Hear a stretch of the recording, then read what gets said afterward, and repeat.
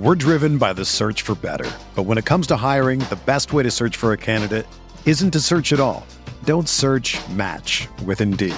Indeed is your matching and hiring platform with over 350 million global monthly visitors, according to Indeed data, and a matching engine that helps you find quality candidates fast. Ditch the busy work. Use Indeed for scheduling, screening, and messaging so you can connect with candidates faster. Leveraging over 140 million qualifications and preferences every day, Indeed's matching engine is constantly learning from your preferences, so the more you use Indeed, the better it gets. Join more than 3.5 million businesses worldwide that use Indeed to hire great talent fast. And listeners of this show will get a $75 sponsored job credit to get your jobs more visibility at Indeed.com/Blue Wire. Just go to Indeed.com/Blue Wire right now and support our show by saying that you heard about Indeed on this podcast. That's Indeed.com/Blue Wire. Terms and conditions apply. Need to hire? You need Indeed.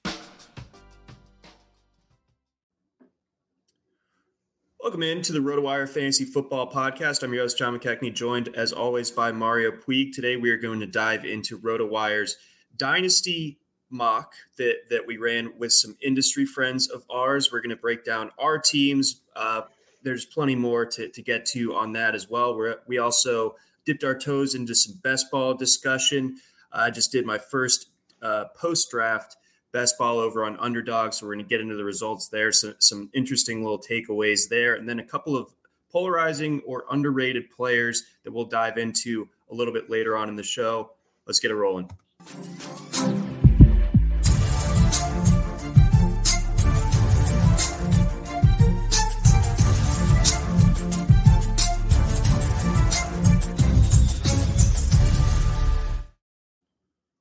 Welcome back in. This is the RotoWire Fantasy Football Podcast, again brought to you by our friends over at Dynasty Owner, John McKechnie, Mario Puig, hanging out with you on this Wednesday. We're a couple weeks now past the draft, so now we're starting to look ahead to draft season. We've got best ball season now kind of fully underway in some sense. For sickos like us, absolutely, it has begun. And of course, we're starting to see in your dynasty leagues, rookie drafts are coming out, all that good stuff. But for the RotoWire Fantasy Football Magazine, which will be on newsstands this summer, I believe, we went ahead, and I think this is the first dynasty mock that's ever been in the RotoWire magazine. So dynasty getting a little bit more shine, a little bit more mainstream now. So we went ahead.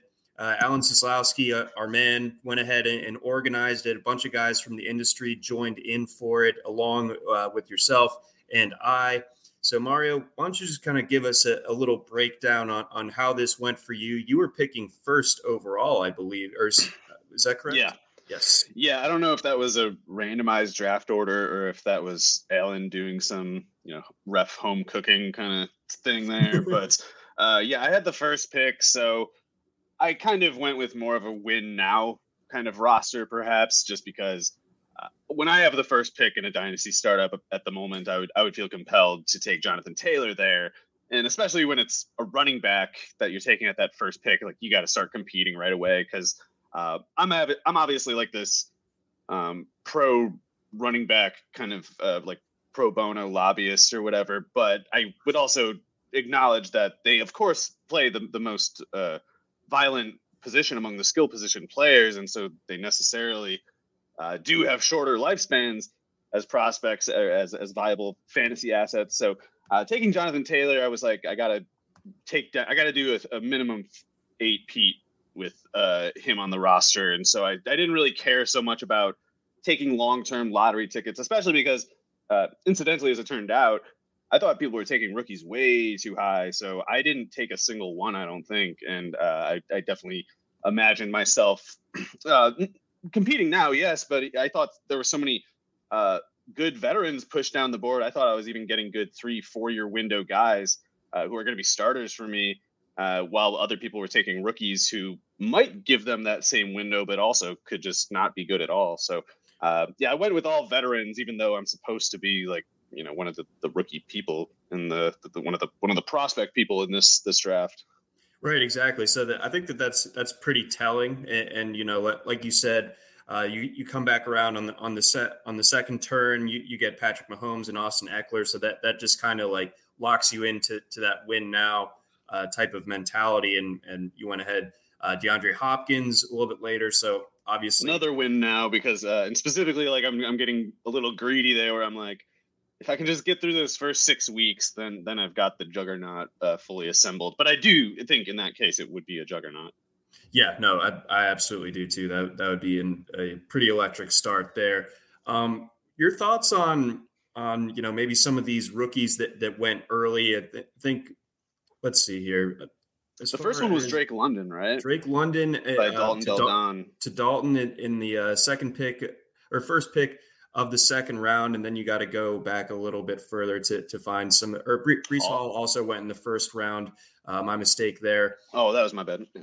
And then Garrett Wilson went in the second round as well. Treylon Burks went in the second round. Kenneth Walker also went in the second round. So, again, ahead of guys like Patrick Mahomes, Austin Eckler, Tyreek Hill, Josh Allen, Cam Akers, Devontae Smith even.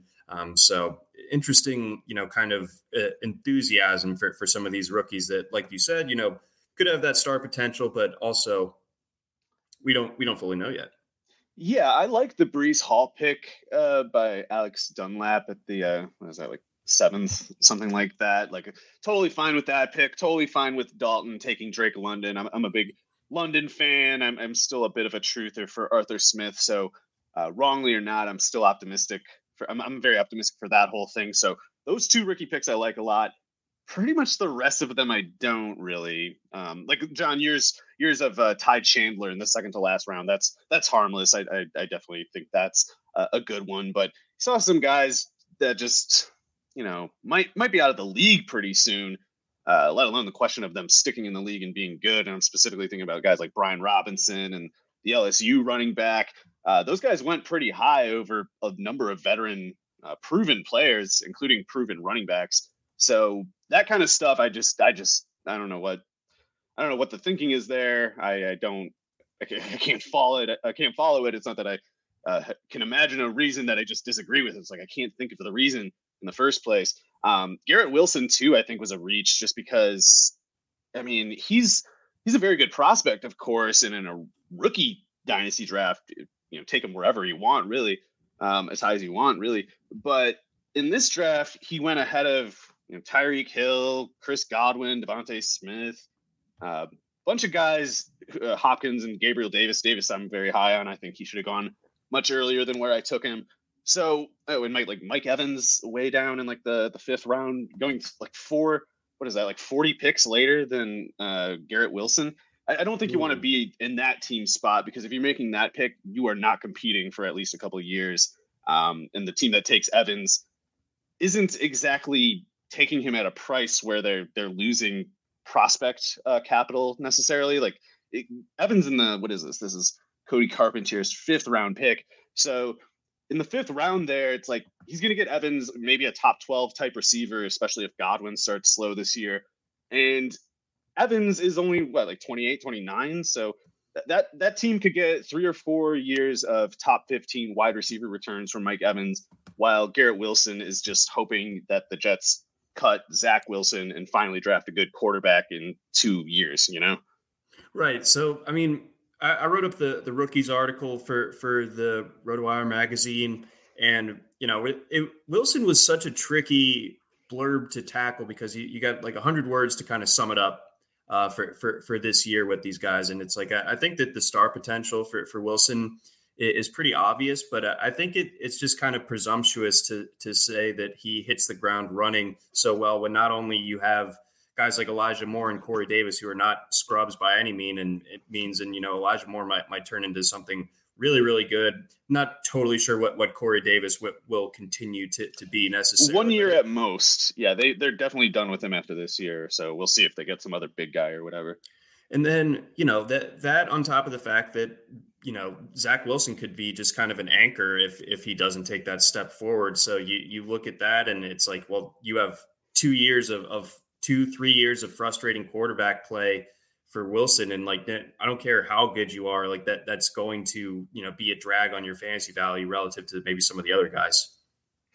Yeah. And I guess I guess I should say too, this is a mock draft, and of course in mock drafts people can do things more as like thought experiments or just to kind of be devil's advocate or whatever. 'Cause there's no stakes. It's just it's all hypothetical or whatever. So that can kind of explain some of these picks, I guess. But man, something like taking let's see what this is. This is it's like Dameon Pierce went ahead of Chase Edmonds and Damian Harris. It's like that's a starting that's probably the snap leader at running back for the Dolphins and Edmonds, and then Harris is probably the we got to consider him the heavy favorite to lead the Patriots backfield in production this year.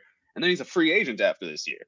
And, if this guy's leading the New England backfield in production and then hits free agency, do we think he's going to go be a backup somewhere else? I don't really expect that. I think he must have gotten hurt if that happens. So there's just cases of like that where rookies who don't even really have actually as much upside as might be imagined. There's upside with some of these prospects, but some of the guys go up the board almost, it just seems like, because they're new, fresh names that we don't already associate, bitterness with, even though we will in like 2 months. Yeah. So that'll come. The bloom will come off the rose. Maybe not too long from now with some of these guys. Julia, a regular viewer for our show over on YouTube, wants to know what are the weaknesses when it comes to Brian Robinson. Robinson is someone who went in the 7th round of this draft. Yes. So he went in the 7th. I believe it was like mid 7th. So he went a pick before Hunter Renfrow and 2 before Kareem Hunt. Kareem Hunt is going to be a free agent after this year, and in the meantime, he's going to play 30 snaps a game for the Browns. Like, you can't take Robinson ahead of Kareem Hunt. Tony Pollard is going to be a free agent soon. He was 3 picks later, and in the meantime is the no doubt handcuff to Ezekiel Elliott. So I just mean cases like that. It's too early. Although in Robinson's case, I'll go ahead and say it. He's never going to start in the NFL unless players ahead of him get hurt. And once those players are not hurt, he will go to the bench forever. And I don't even think he's going to be in the NFL in 4 years. The reason I say that is he played for 4 years for Alabama and did basically nothing. He was he played a role for 4 years like most walk-on running backs do for a team. Like, you just play in garbage time. You'd get goal line carries when they're up 35 points against Vanderbilt or whatever. And that was his role for 4 years before starting in 2021 when, he took on the starting role for Alabama, but A, he averaged less than 5 yards per carry. And B, that was the 5th season that he only got because COVID afforded an extra year of eligibility to him. So if we try to imagine where Robinson would have gone in the 2021 draft, as a player who had a career high of 290 yards in a season, playing as the Alabama 3rd and 4th running back the entire time, he would not get drafted. It's not a question. He would not get drafted. He wouldn't go in 12-round draft, let alone a 7-round one, let alone in the first 3 rounds of one. So that's a problem for me. And it's also the 5 yards per carry detail. Like, I actually, because I'm insane, looked this up. The last time that happened for an Alabama starting running back was this guy named Terry Grant. 15 years ago. I was defaming Glenn Coffey. I was like, he's the worst Alabama back since Glenn Coffey. He's like, no, Glenn Coffey was way better than Brian Robinson.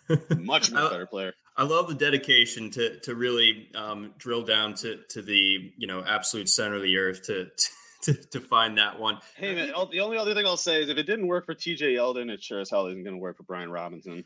And I also think not for nothing, but I don't think that Robinson even takes on the role that he did this past season if Alabama has better options, in the sense that if Jerome Ford didn't transfer, he would have started over Robinson. So there's that. I think that Trey Sanders, he's had some knee issues, so he's just not what he could have been, unfortunately. But Jace McClellan and Roydell Williams, I think that both of those guys, if they were both healthy, they were, I think, class of 2020, borderline. Is Roydell Williams the son of that Tulane receiver from 20 years ago?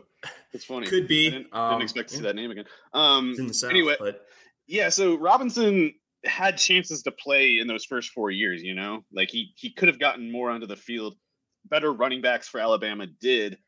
Then I guess part of it too is probably people are fused over the combine 40 times this year. And I'm sorry, they're all wrong. Every single one is faster than what it actually was.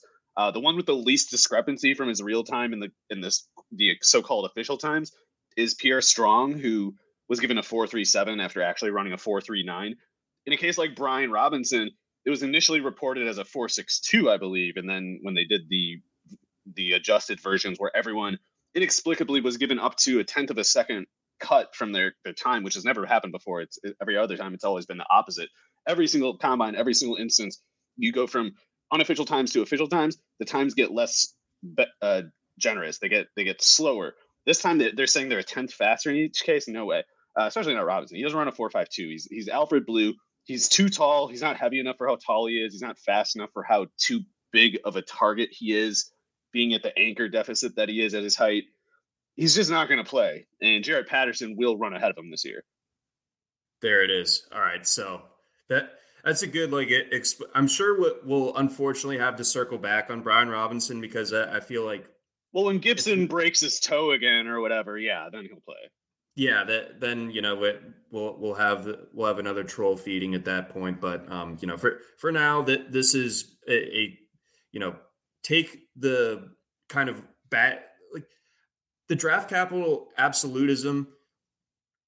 Before that really became a thing, I feel like a lot of narrative would always be like, this team drafts like crap all the time. So why would you put stock in a team that drafts like crap? Well, even if you want to do that, they took him in the third round. It's like that. They took Gibson in the earlier third round already, he's a later pick than Antonio Gibson. And he's there's no indication he'll be an NFL viable running back other than that. A team that always makes bad decisions probably made another one here. That's about as weak of a case as I can imagine.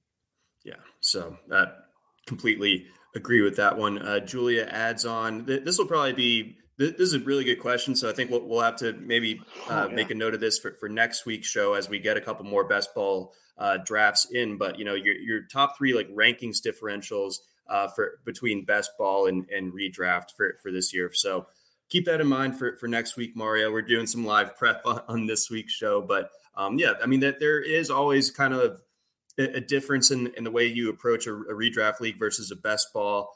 What are kind of, without mentioning maybe some specific names, unless you have some, what are those differentials in your mind with your approach?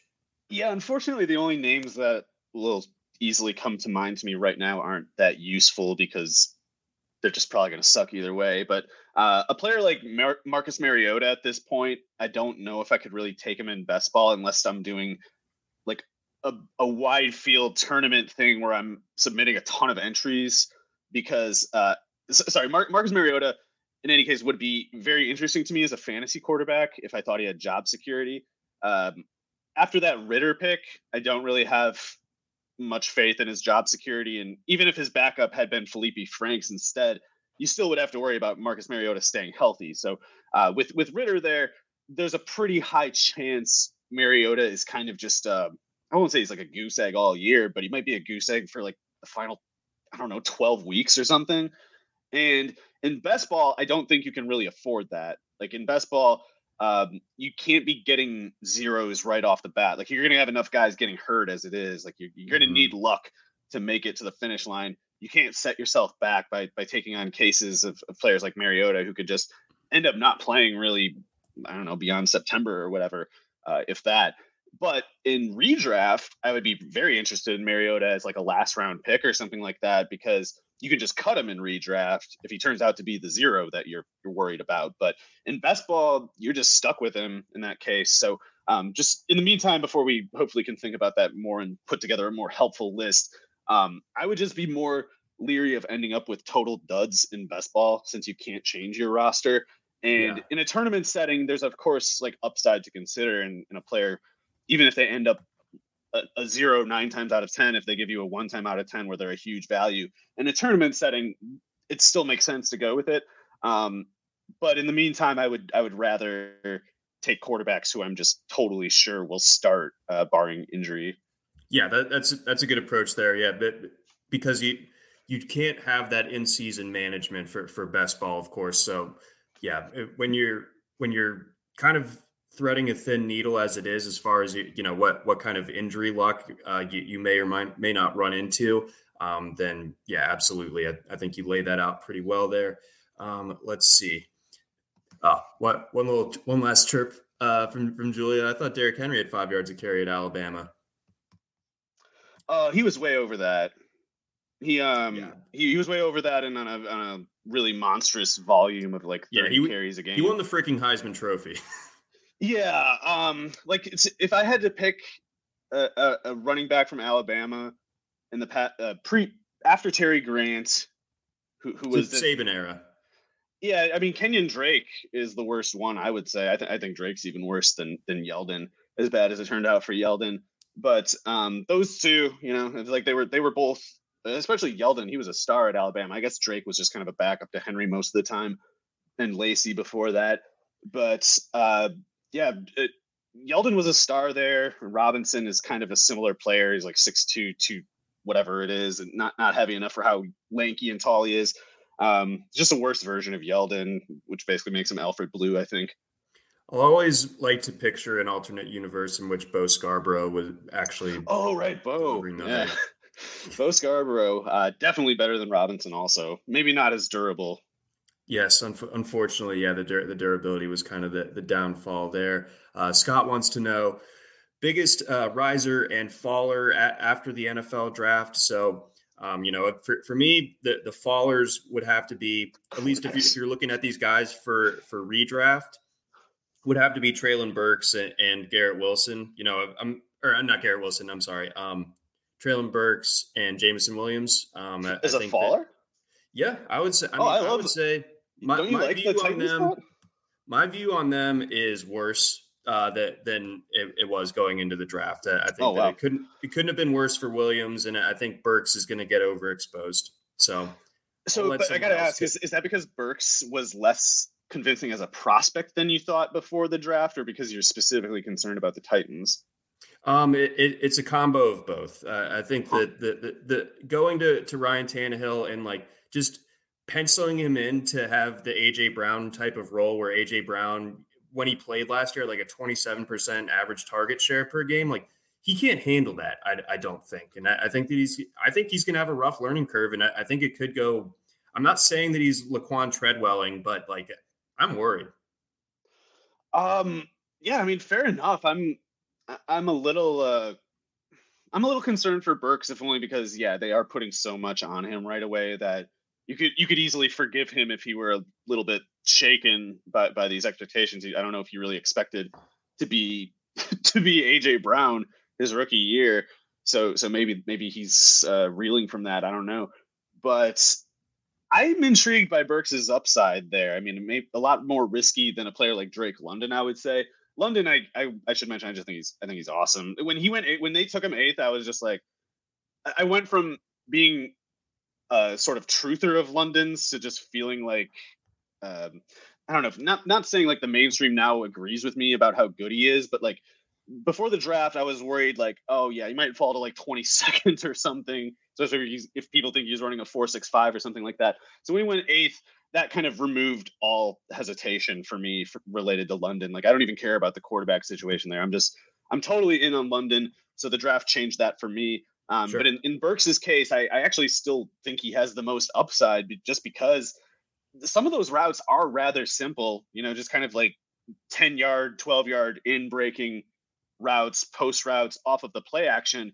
And while I'm a little concerned about Burks's ability to pick up the offense, I guess, and like run routes the right way and just get Vrabel's trust, I suppose, I really think he can't screw that up if it is that simple, like 3 routes. I feel like he can get it. But it's concerning to me because I just don't like what the Titans are doing generally. I think they're doing a lot of strange decisions. So it's my concern with Burks is almost like I'm worried that the Titans liked him in the first place. I think they're making a lot of bad decisions right now. Mm-hmm. No, that's a good like added angle on. But the biggest riser or the biggest falls I think are just pretty much the quarterbacks, and the biggest riser probably has to be Sky Moore, right? Yeah, I mean, or is this your opinion or just like what you've seen? Well, I thought because I mean, hell, when we did I was going off of my own personal opinion. Oh yeah, I was just gonna say when we did that rookie draft way back in like February or whatever. I think I got Sky Moore in the third round of that, and now he goes in the first rounds of rookie drafts, and I think even as high as something like the seventh round in like redraft in best ball. Maybe I'm misquoting that, but a lot of people believe that Juju Smith-Schuster is not good. Most people believe Mecole Hardman is not good. They're so deluded on Hardman that they've convinced themselves Valdes-Scantling is better. So if you necessarily believe that those three are bad enough to fall into one group together, then you at that point have to believe Patrick Mahomes is going to have a good year, or that Sky Moore necessarily picks up all of that slack, which he won't. That slack isn't there either. But that's save this for the end of the show. I know. We got a whole segment on this. But yeah, we will get there. Didn't mean to fully cut you off. I was kidding. No, it's a good thing you did. Because we gotta touch on a couple more dynasty things here, and then we'll switch over to best ball. Yes.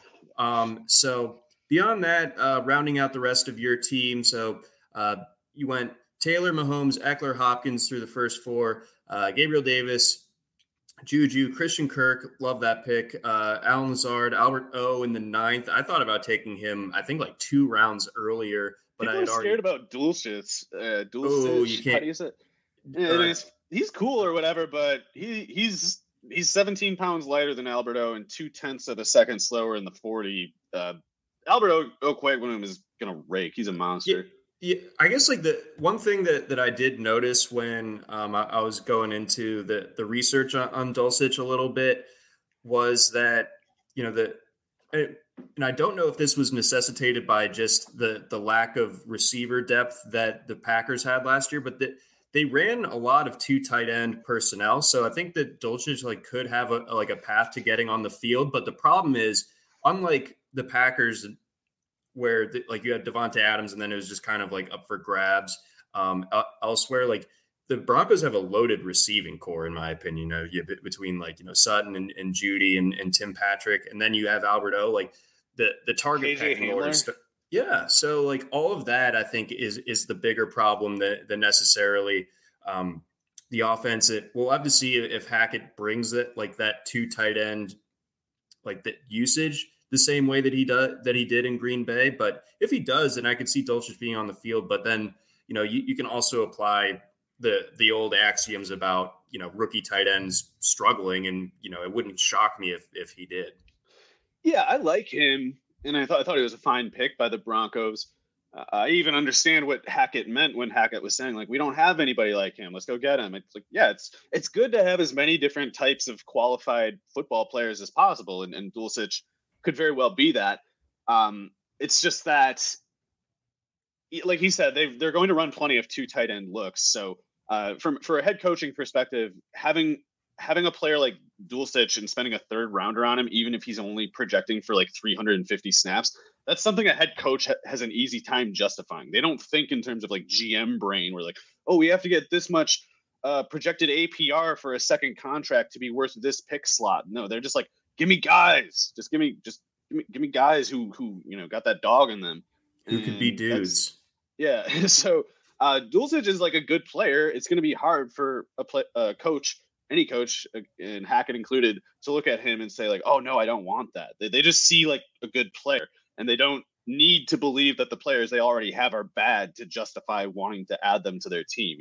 So I've seen a lot of people specifically say, well, Hackett, they're spending a 3rd round pick on Dulcich, and Albert Okwuegbunam was only a 4th rounder. The new regime is staking themselves to Dulcich.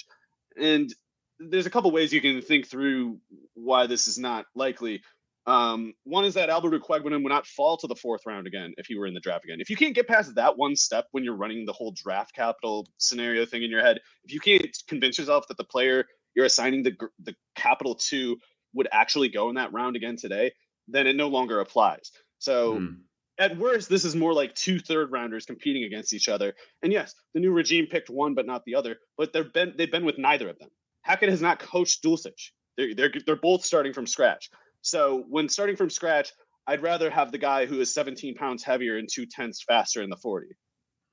And yeah, so to me, there's no doubt that Albert O is that top tight end in Denver. That's going to be a fun offense. We've been waiting for years for them to figure out a quarterback post Peyton Manning. They've had really good receiver talent and tight end talent for years now, and just haven't been able to tap into it.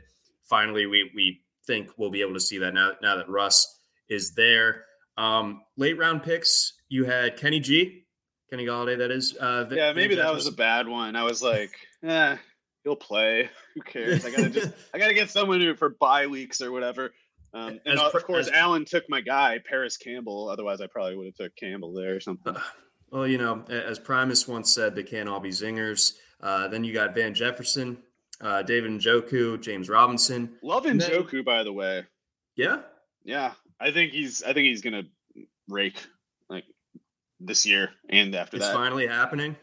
Yeah, it is, I think. Well, don't get me wrong. I'd rather have someone other than Stefanski running the show because I don't like what Stefanski has done with those tight ends. But I think in Njoku's case, they're so invested at this point, and with Hooper out of the picture, I think Stefanski will kind of just not – like he won't be able to miss the epiphany this time. Like he's just going to – sometime in practice, because he had to put Njoku out there for the whole time, he's just going to notice like, wow, that guy can jump really high.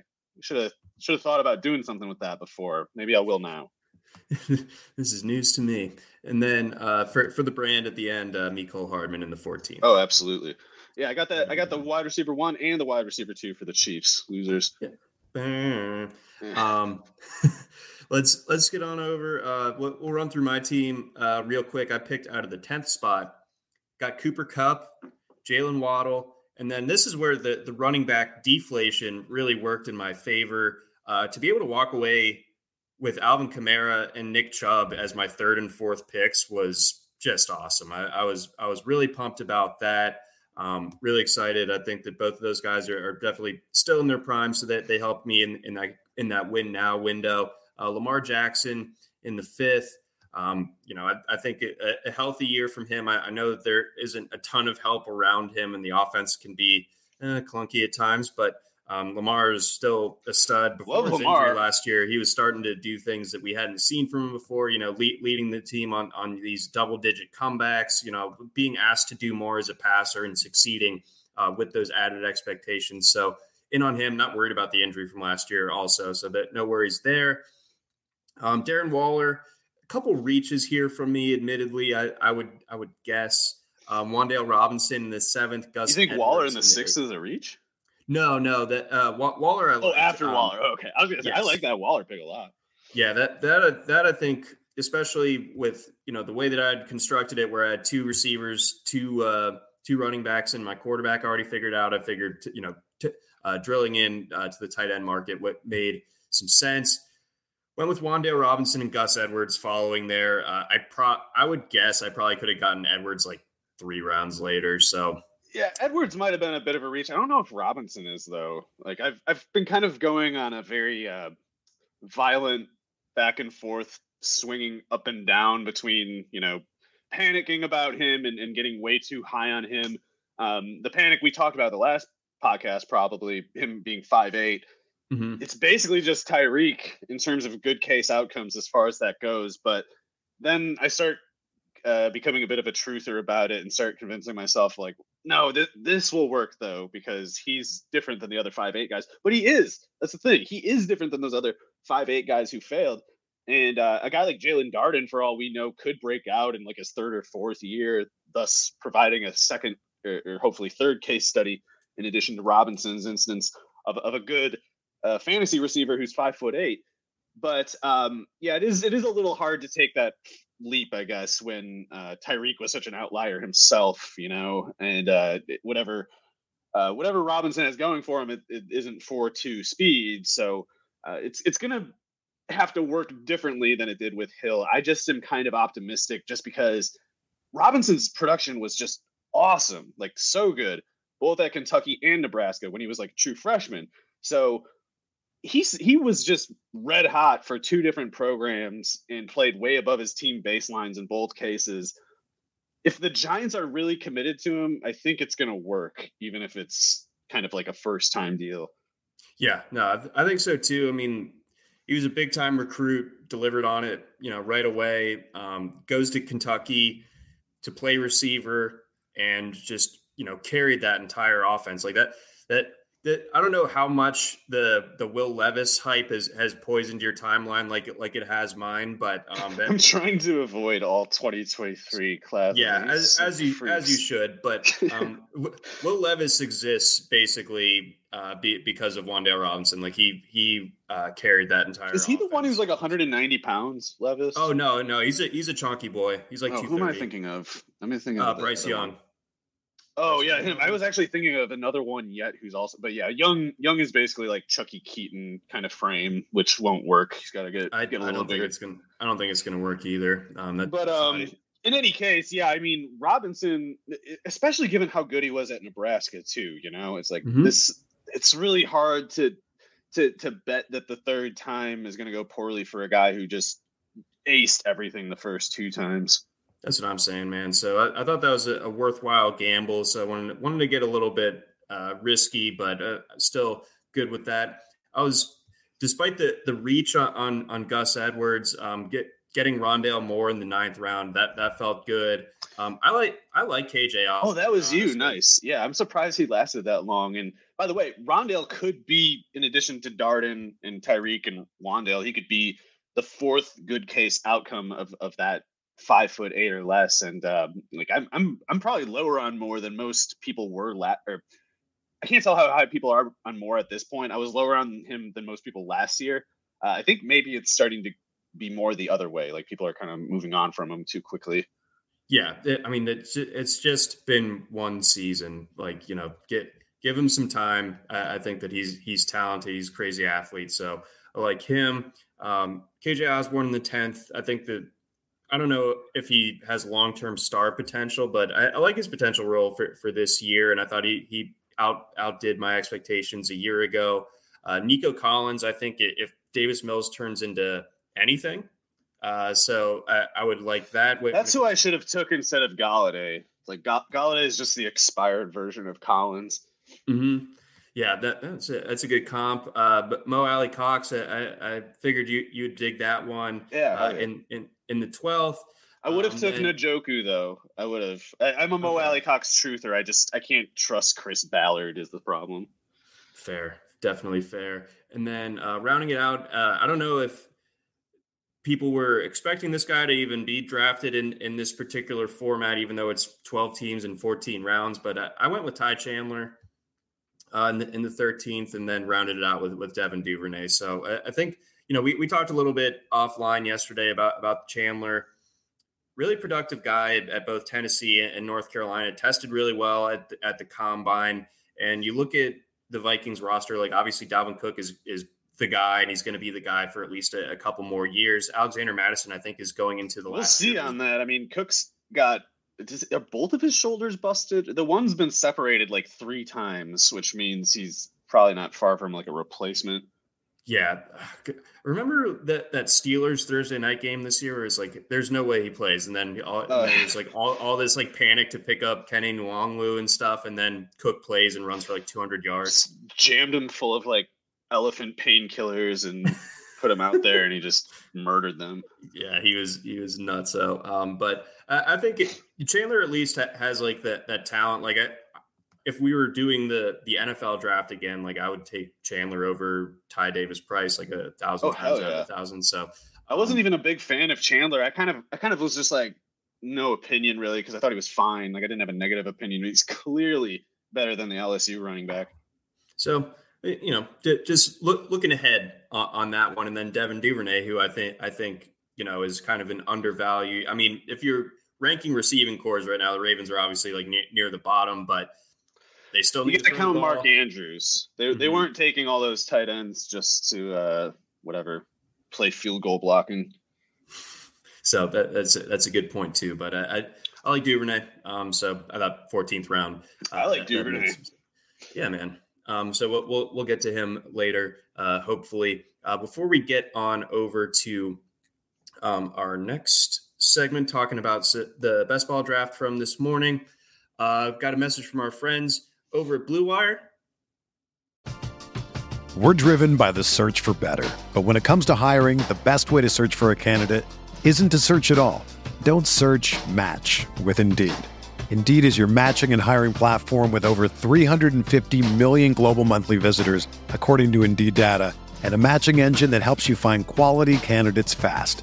Ditch the busy work. Use Indeed for scheduling, screening, and messaging so you can connect with candidates faster.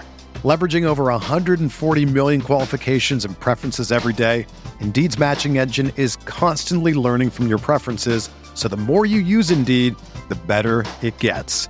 Join more than 3.5 million businesses worldwide that use Indeed to hire great talent fast. And listeners of this show will get a $75 sponsored job credit to get your jobs more visibility at Indeed.com/Blue Wire. Just go to Indeed.com/Blue Wire right now and support our show by saying that you heard about Indeed on this podcast. That's Indeed.com/Blue Wire.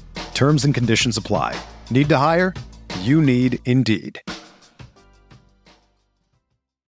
When you need mealtime inspiration, it's worth shopping Kroger, where you'll find over 30,000 mouth-watering choices that excite your inner foodie. And no matter what tasty choice you make, you'll enjoy our everyday low prices, plus extra ways to save, like digital coupons worth over $600 each week. You can also save up to $1 off per gallon at the pump with fuel points. More savings and more inspiring flavors make shopping Kroger worth it every time. Kroger, fresh for everyone. Fuel restrictions apply. Another day is here, and you're ready for it. What to wear? Check. Breakfast, lunch, and dinner? Check. Planning for what's next and how to save for it? That's where Bank of America can help. For your financial to-dos, Bank of America has experts ready to help get you closer to your goals.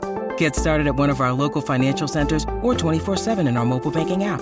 Find a location near you at bankofamerica.com/talktous. What would you like the power to do? Mobile banking requires downloading the app and is only available for select devices. Message and data rates may apply. Bank of America NA, member FDIC. And we got a message from our friends over at Dynasty Owner. Do you love fantasy sports? Are you ready for a new challenge this year? Dynasty Owner is the new way to play fantasy football with real NFL salaries, adding the strategy of running an actual NFL franchise. Dynasty Owner provides a unique and challenging experience that will test your skills as an owner and general manager. You will have complete control over your team. You can build through the draft, make trades, sign free agents, and manage your team's salary cap. Can you create a dynasty of champions? Sign up now at dynastyowner.com and start building your dynasty today. All right, let's get on over to the best ball draft. I think after doing like a million best ball drafts last year and never once, and I guess thankfully in hindsight, getting the first overall pick, I got it this time. And what did I do? Jonathan Taylor, of course. But things get a little bit sketch after that. So many receivers come flying off the board. Unsurprisingly, Cooper Kupp goes second. Justin Jefferson goes fourth. Jamar Chase, Devontae Adams, also first rounders. Stephon Diggs, Tyreek Hill, Deebo Samuel, CeeDee Lamb, and Mike Evans all go off the board before my second pick. So I'm just kind of pinched a little bit as far as receivers go. And I went ahead and I took A.J. Brown. So that's a bet on talent.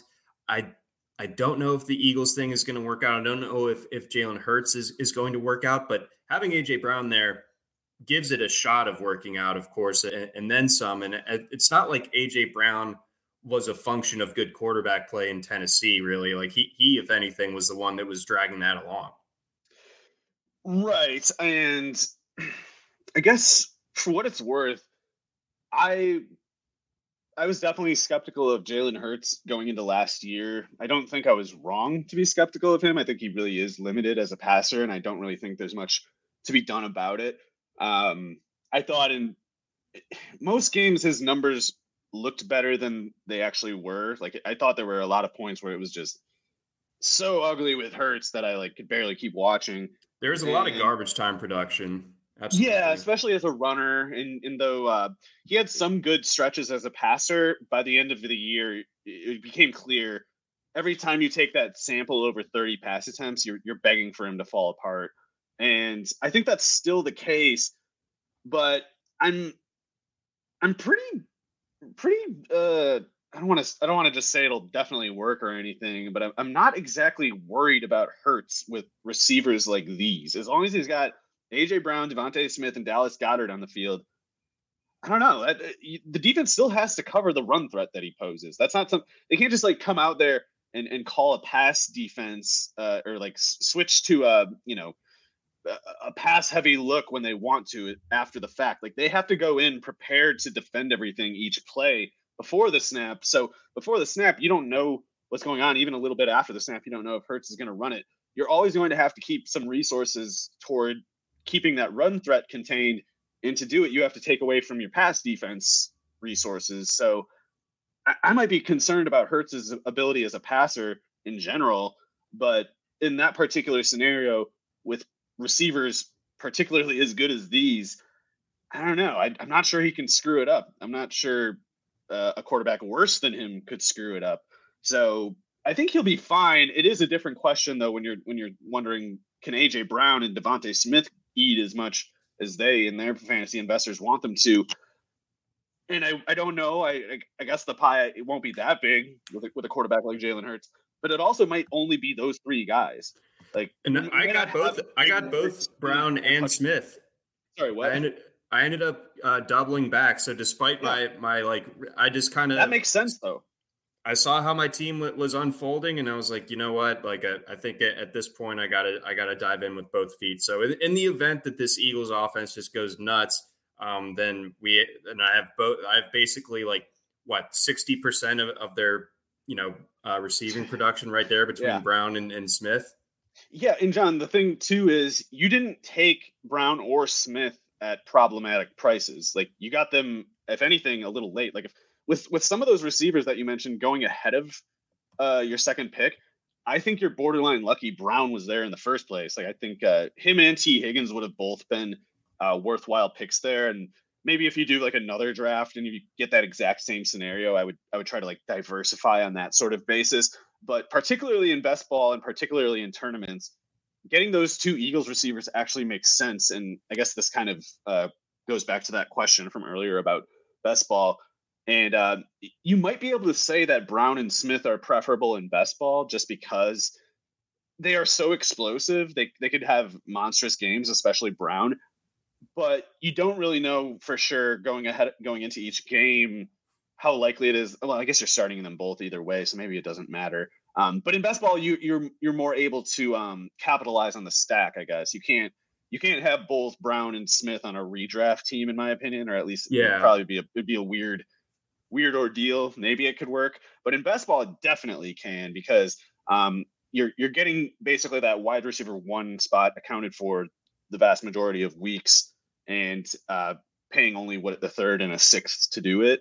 So that's how I see it anyway. And I guess for what it's worth, I am very high on both Brown and Smith as talents. There we go. All right. So feeling better already. I dig it. Well, John, also Olave. Yeah, I didn't even notice that pick before. That's who your real ringer is. I love my Olave pick. So I went ahead and got him. I really do like my receiving core. Overall. So moving Olave forward, is your wide receiver 5 with St. Brown as your 3rd and Devontae as your 4th. I think is more than good enough, especially when you have Taylor and Kyle Pitts. Yeah, and I did have to walk the walk a little bit because I have been a believer in Amon-Ra St. Brown's projection for this year. I just think that he suits what Jared Goff does and what that offense does. So I think that it'd be better if this was a full point PPR type of format, but even in half point, like it is on Underdog, like the nothing wrong with 90 catches in half point PPR. No. So I will take that all day. Got a couple comments here from Julia, just a couple quick hitters. So don't have to spend too much time here, but Burks or London fantasy points per game. So just which one do you prefer this year? I do think Burks has more upside, but I still take London practically because I think he has plenty of upside himself and a higher floor by quite a bit. Waller or Hawkinson?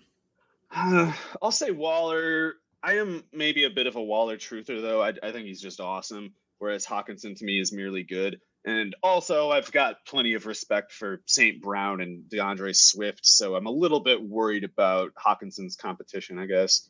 Yeah, I think so too. I'm starting to wonder if Hawkinson really ever becomes even. I mean, he'll be real good, but it's like Waller is such a high standard to reach. Yeah, he's crazy. But I start to, the Davante Adams addition, along with Hunter Renfrow seemingly being like really ingratiated with that offense now. Yeah. I don't know if Waller can like a repeat of 2019 or whatever his best season was. Well, but the thing is, Waller was basically clearing that space for Renfrow, so defenses, I think, will adjust a little bit more to Renfrow. Like, I think he put up those numbers without them really caring enough to try to stop him. And B, Davante Adams being there might just make Waller impossible to defend because they're going to probably try to triple Davante, which that was never the case when Waller was there before. Obviously, he was always getting the double and triple teams.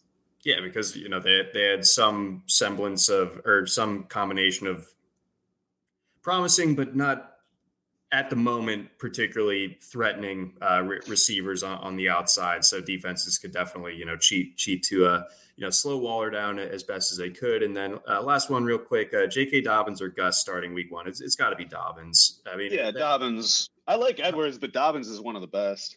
Yeah. So, health being equal for both of them, both their knee injuries happened, within a very, short time frame of each other's.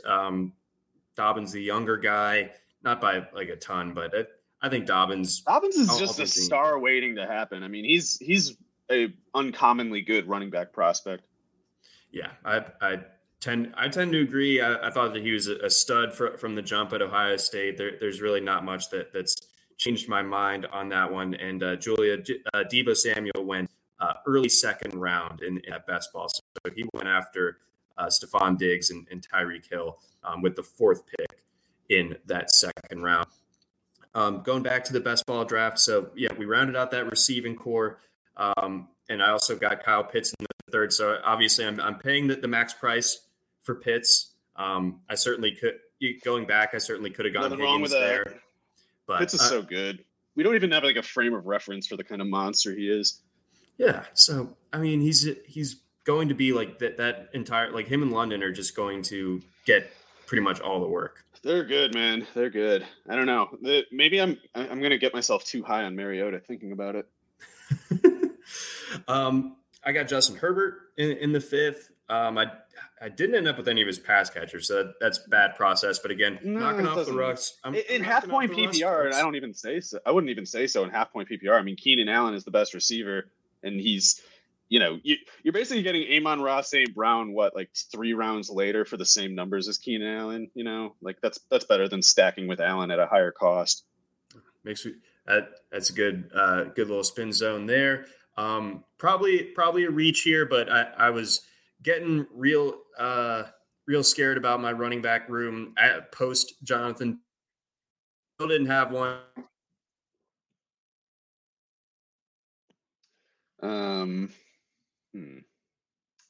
Can't tell if it's your connection or mine, John.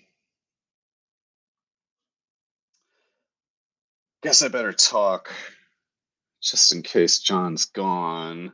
I'll talk about the running backs that John was picking. He took Dameon Pierce in the 8th round, Ramondre Stevenson in the 10th, Chase Edmonds in the 11th. Why the hell is he going 3rd out of those? Khalil Herbert and Tyler Algier also rounding out John's running back roster. So got my back. Can you see me? Oh, can you hear me now? I can. I was just putting you on blast for your stupid running back picks. Good. But not really. Well, I do think it's odd that Chase Edmonds fell that far, but I think it's an awesome pick that you got him there. Even if I would, I'd probably have to rank Edmonds way ahead of Dameon Pierce, to be honest.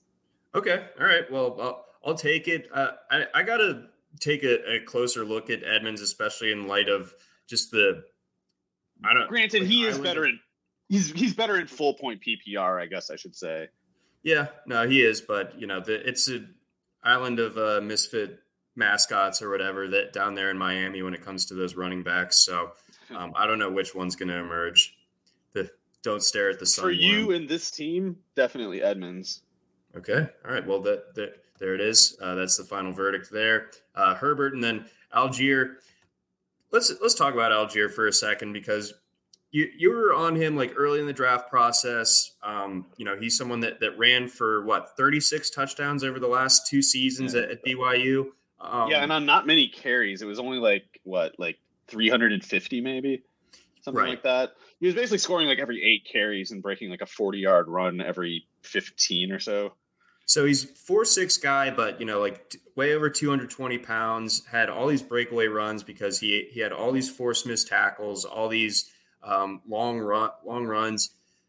I don't see the Cordarrelle Patterson being I don't think that that's what Atlanta, like in an ideal world, would want. Like, I think that you can give Cordarrelle Patterson in this offense, like 85 to 100 carries, and that works out pretty nicely. But I think you want to, for that, like dirty between the tackles work, like give it to Allgeier. And I know that Damien Williams is there too, but I just don't know what to make of him at this stage. So I thought that Allgeier, of the day 3 running backs, I think that he has the best chance of actually doing something this year. Yeah, and I like Allgeier still, even though if he had run like a 4.55 instead of a 4.64, that would have made him more like a conventional top 100 pick to me. Whereas at the 4.64, it was like, yeah, take him on day 3. Who cares? It's not a big deal. It could work out. And if it doesn't, who cares? As a prospect, he's basically, trait wise anyway, he's kind of like Samaje Perine, I would say. And I have some enduring truther impulse for Perine. So I don't mean to insult Allgeier with that comparison.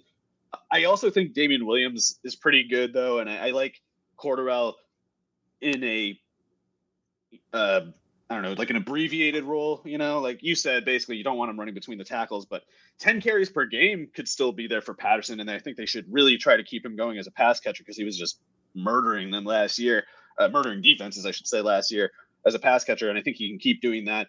But Allgeier, if for no other reason, is kind of interesting because he's aesthetically the closest match to Derrick Henry and the general power approach that Arthur Smith had with the Tennessee offense. And you can kind of see it taking shape, especially if you imagine Allgeier on the field.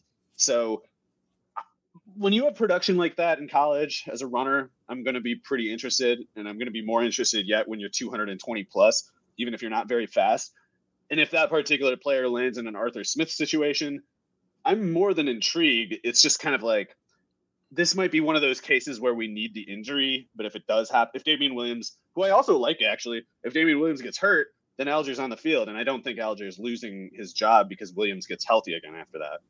The way that you were like fleshing out that point, it was just like the Vince McMahon like meme where like he's at the table and like you say one thing and he's like, whoa, and then like, and he's getting on the field and he just falls out of his chair. Yeah. I guess I basically do that. I'm you don't even really need to point at the meme. I'm just doing it on my own. Just your style. Let's see. Last handful of picks here. Noah Fant, Jameis Winston, Nico Collins. Devin Duvernay. Winston, by the way. I love Winston. I just think people think he's like some bum and doesn't have any help, but I think I'm an Olave truther. So when that pick happened, I was like, no, it's on now. Yes, dude. So yeah, Winston for best ball, I think, is nice because then you don't have to worry about starting him in redraft. But like if in the event that he has one of his wacky like 300-yard, 3-touchdown games, Winston and Herbert, I think, will definitely cut it, health permitting. Yes. So I'm in on that. Rounding it out again, I went with Devin Duvernay and Paris Campbell.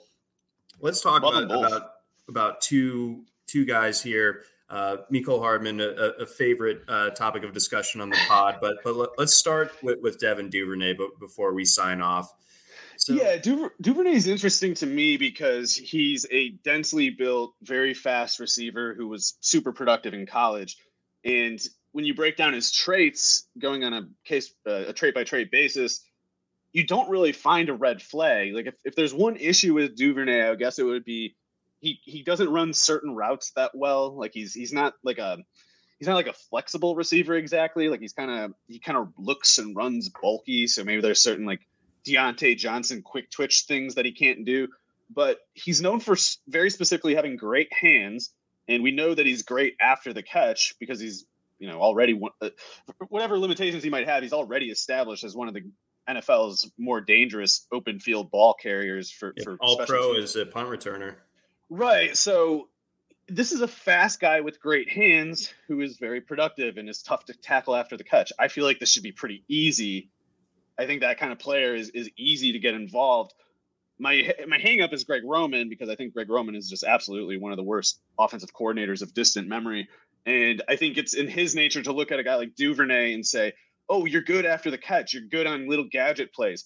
So we'll not use you on any other types of plays. We won't give you a chance to show how good you are because I've got it all in my head that, oh, it's smart to use him this way, this one way, and then you use this other guy this other way. And it's like, no, just give Duvernay the ball, put him on the field, let that speed play, let those hands, let that yards after the catch ability play. That kind of player, I think, will just work themselves out if you just give them opportunities without obsessing so much about like the specific scenarios you're putting them in. And speed like that will play downfield. By the way, he's the fastest player aside from Lamar in that offense by far. Like Bateman is slower than him, even though he's about 10 pounds lighter than Duvernay. So when particularly given the way Duvernay broke out as a slot receiver at Texas his senior year, I'm inclined to buy in if he's getting the snaps. I guess I don't know if he's going to get the snaps. They could still have James Prochet stealing snaps from him. I expect Mark Andrews to play more receiver than he has in previous years, and he already played plenty of receiver. I think Andrews basically playing receiver is why that Marquise Brown trade happened. So those are the things that I'm waiting to see how it shakes out. But if Duvernay gets the snaps, I don't know if you can stop a guy like that forever, even if you do, as an offensive coordinator, for some reason want to. So, I mean, and just looking at like the broader context of the Ravens offense, like the Marquise Brown trade happens and they go ahead and eschew drafting a receiver the rest of the way. Like, I think that's a signal that they believe in one of Devin Duvernay, James Prochet, or Tylan Wallace. And based on the roles from last year, it would be Duvernay as kind of that next guy up opposite Bateman. I think there's going to be a lot of pressure on Bateman this year to perform, of course. And I think there were signs. It's an incomplete sample because he, comes off the PUP list in week 6. Lamar Jackson only plays like a handful of weeks after that. So he's getting half of his sample is Tyler Huntley tainted. Not that I hate Tyler Huntley or anything, but I mean, he's not Lamar Jackson. But I like Bateman, but I think that there's room and there's value, especially in your fantasy drafts, when the potential number 2 receiver in what could be an explosive offense, number 3 target, because I mean, obviously Mark Andrews. Oh, sorry. I was grimacing because I was worried I made noise into the feed. I wasn't grimacing at your comment. No, not at all. I was just kind of getting it straightened out on the fly, but I don't know if there's another guy who fits that mold of having that potential projected role who's going that late in fantasy drafts with like that level of like it finally clicking, potentially happening.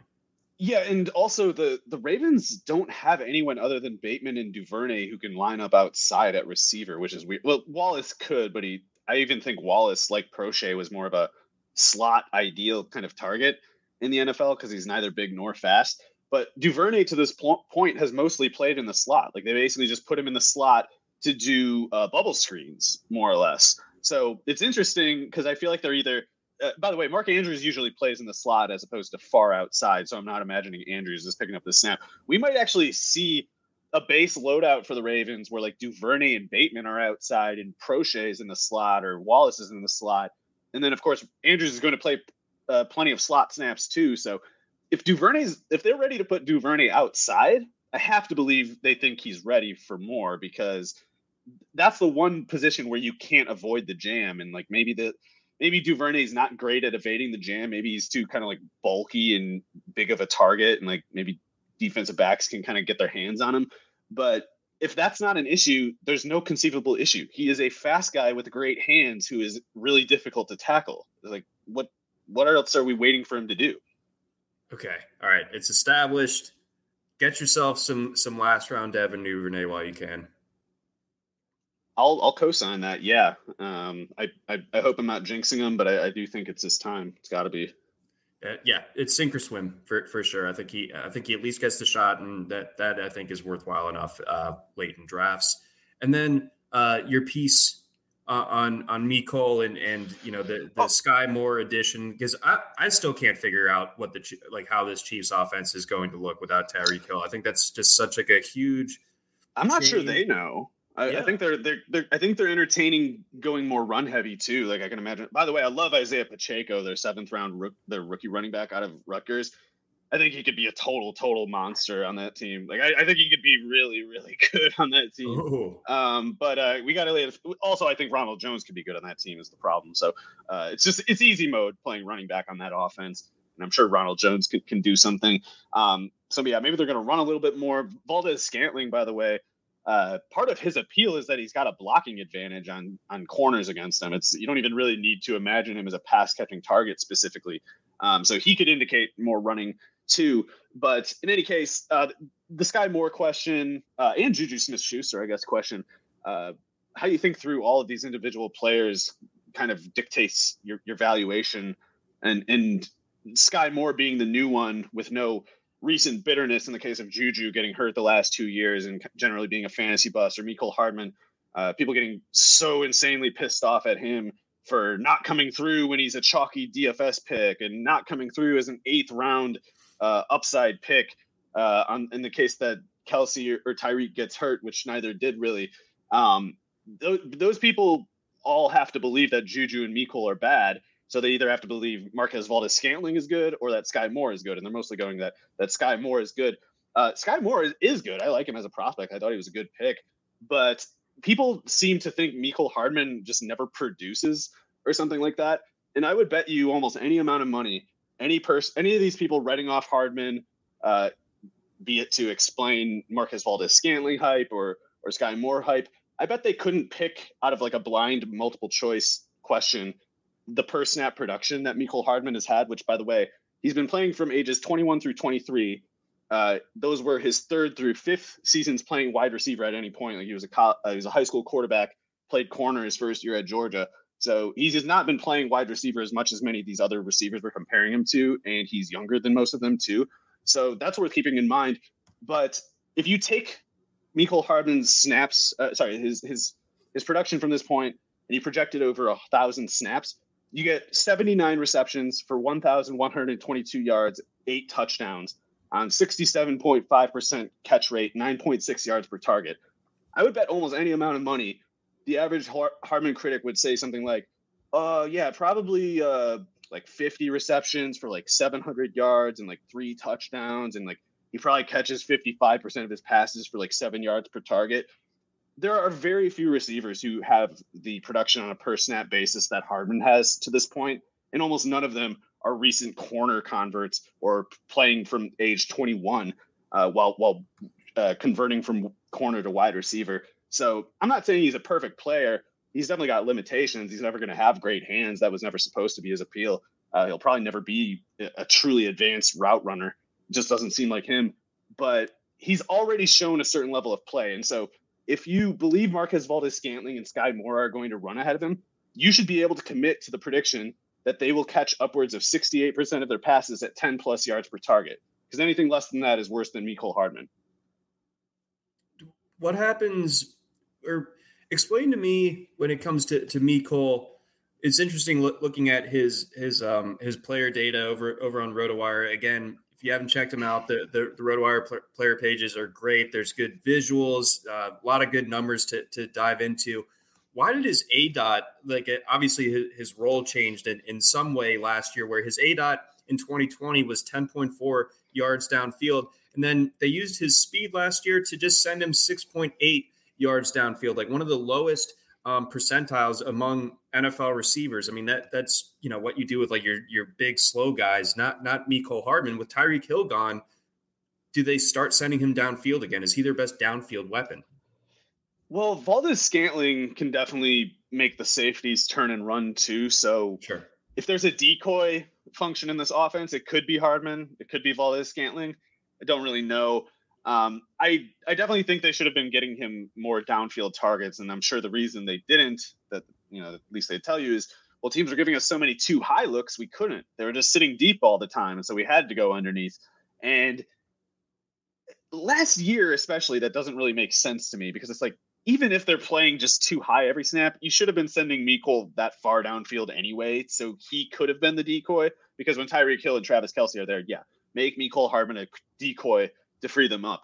But they were giving him targets underneath, as if like trying to get, I don't know, the defenses to pull up a safety or something.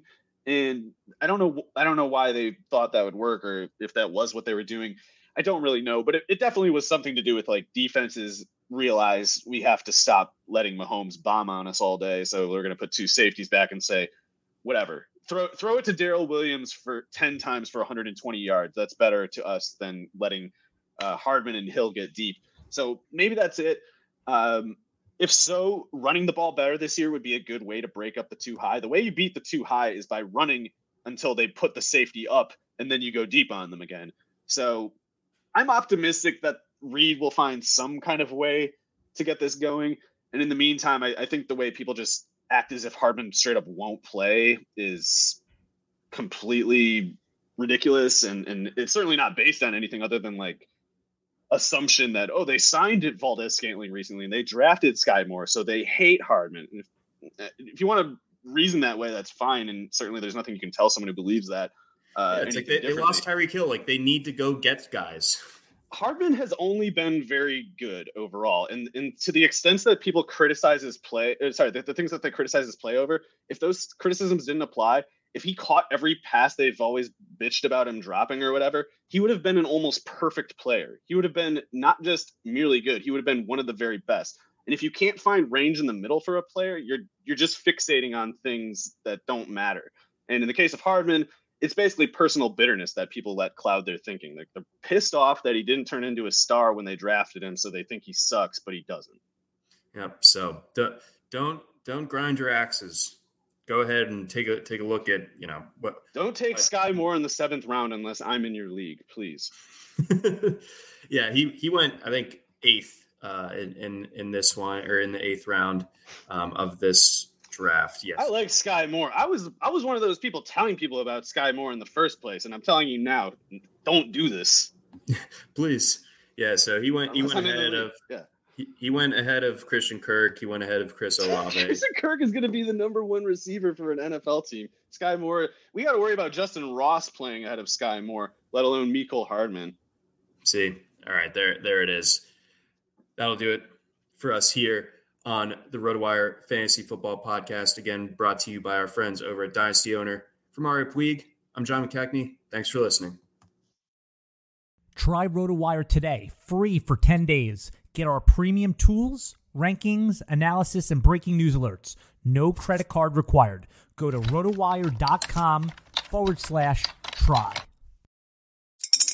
Spring is in the air at Littleton Coin Company, and we want to help you brighten your collection. Visit us at littletoncoin.com all month long to enjoy 15% off your purchase. With a wide selection of coins, paper money, supplies, and more, Littleton Coin Company has something for every collector's taste. Use promo code SPRING at littletoncoin.com for 15% off your purchase all month long. Restrictions apply. Littleton Coin Company.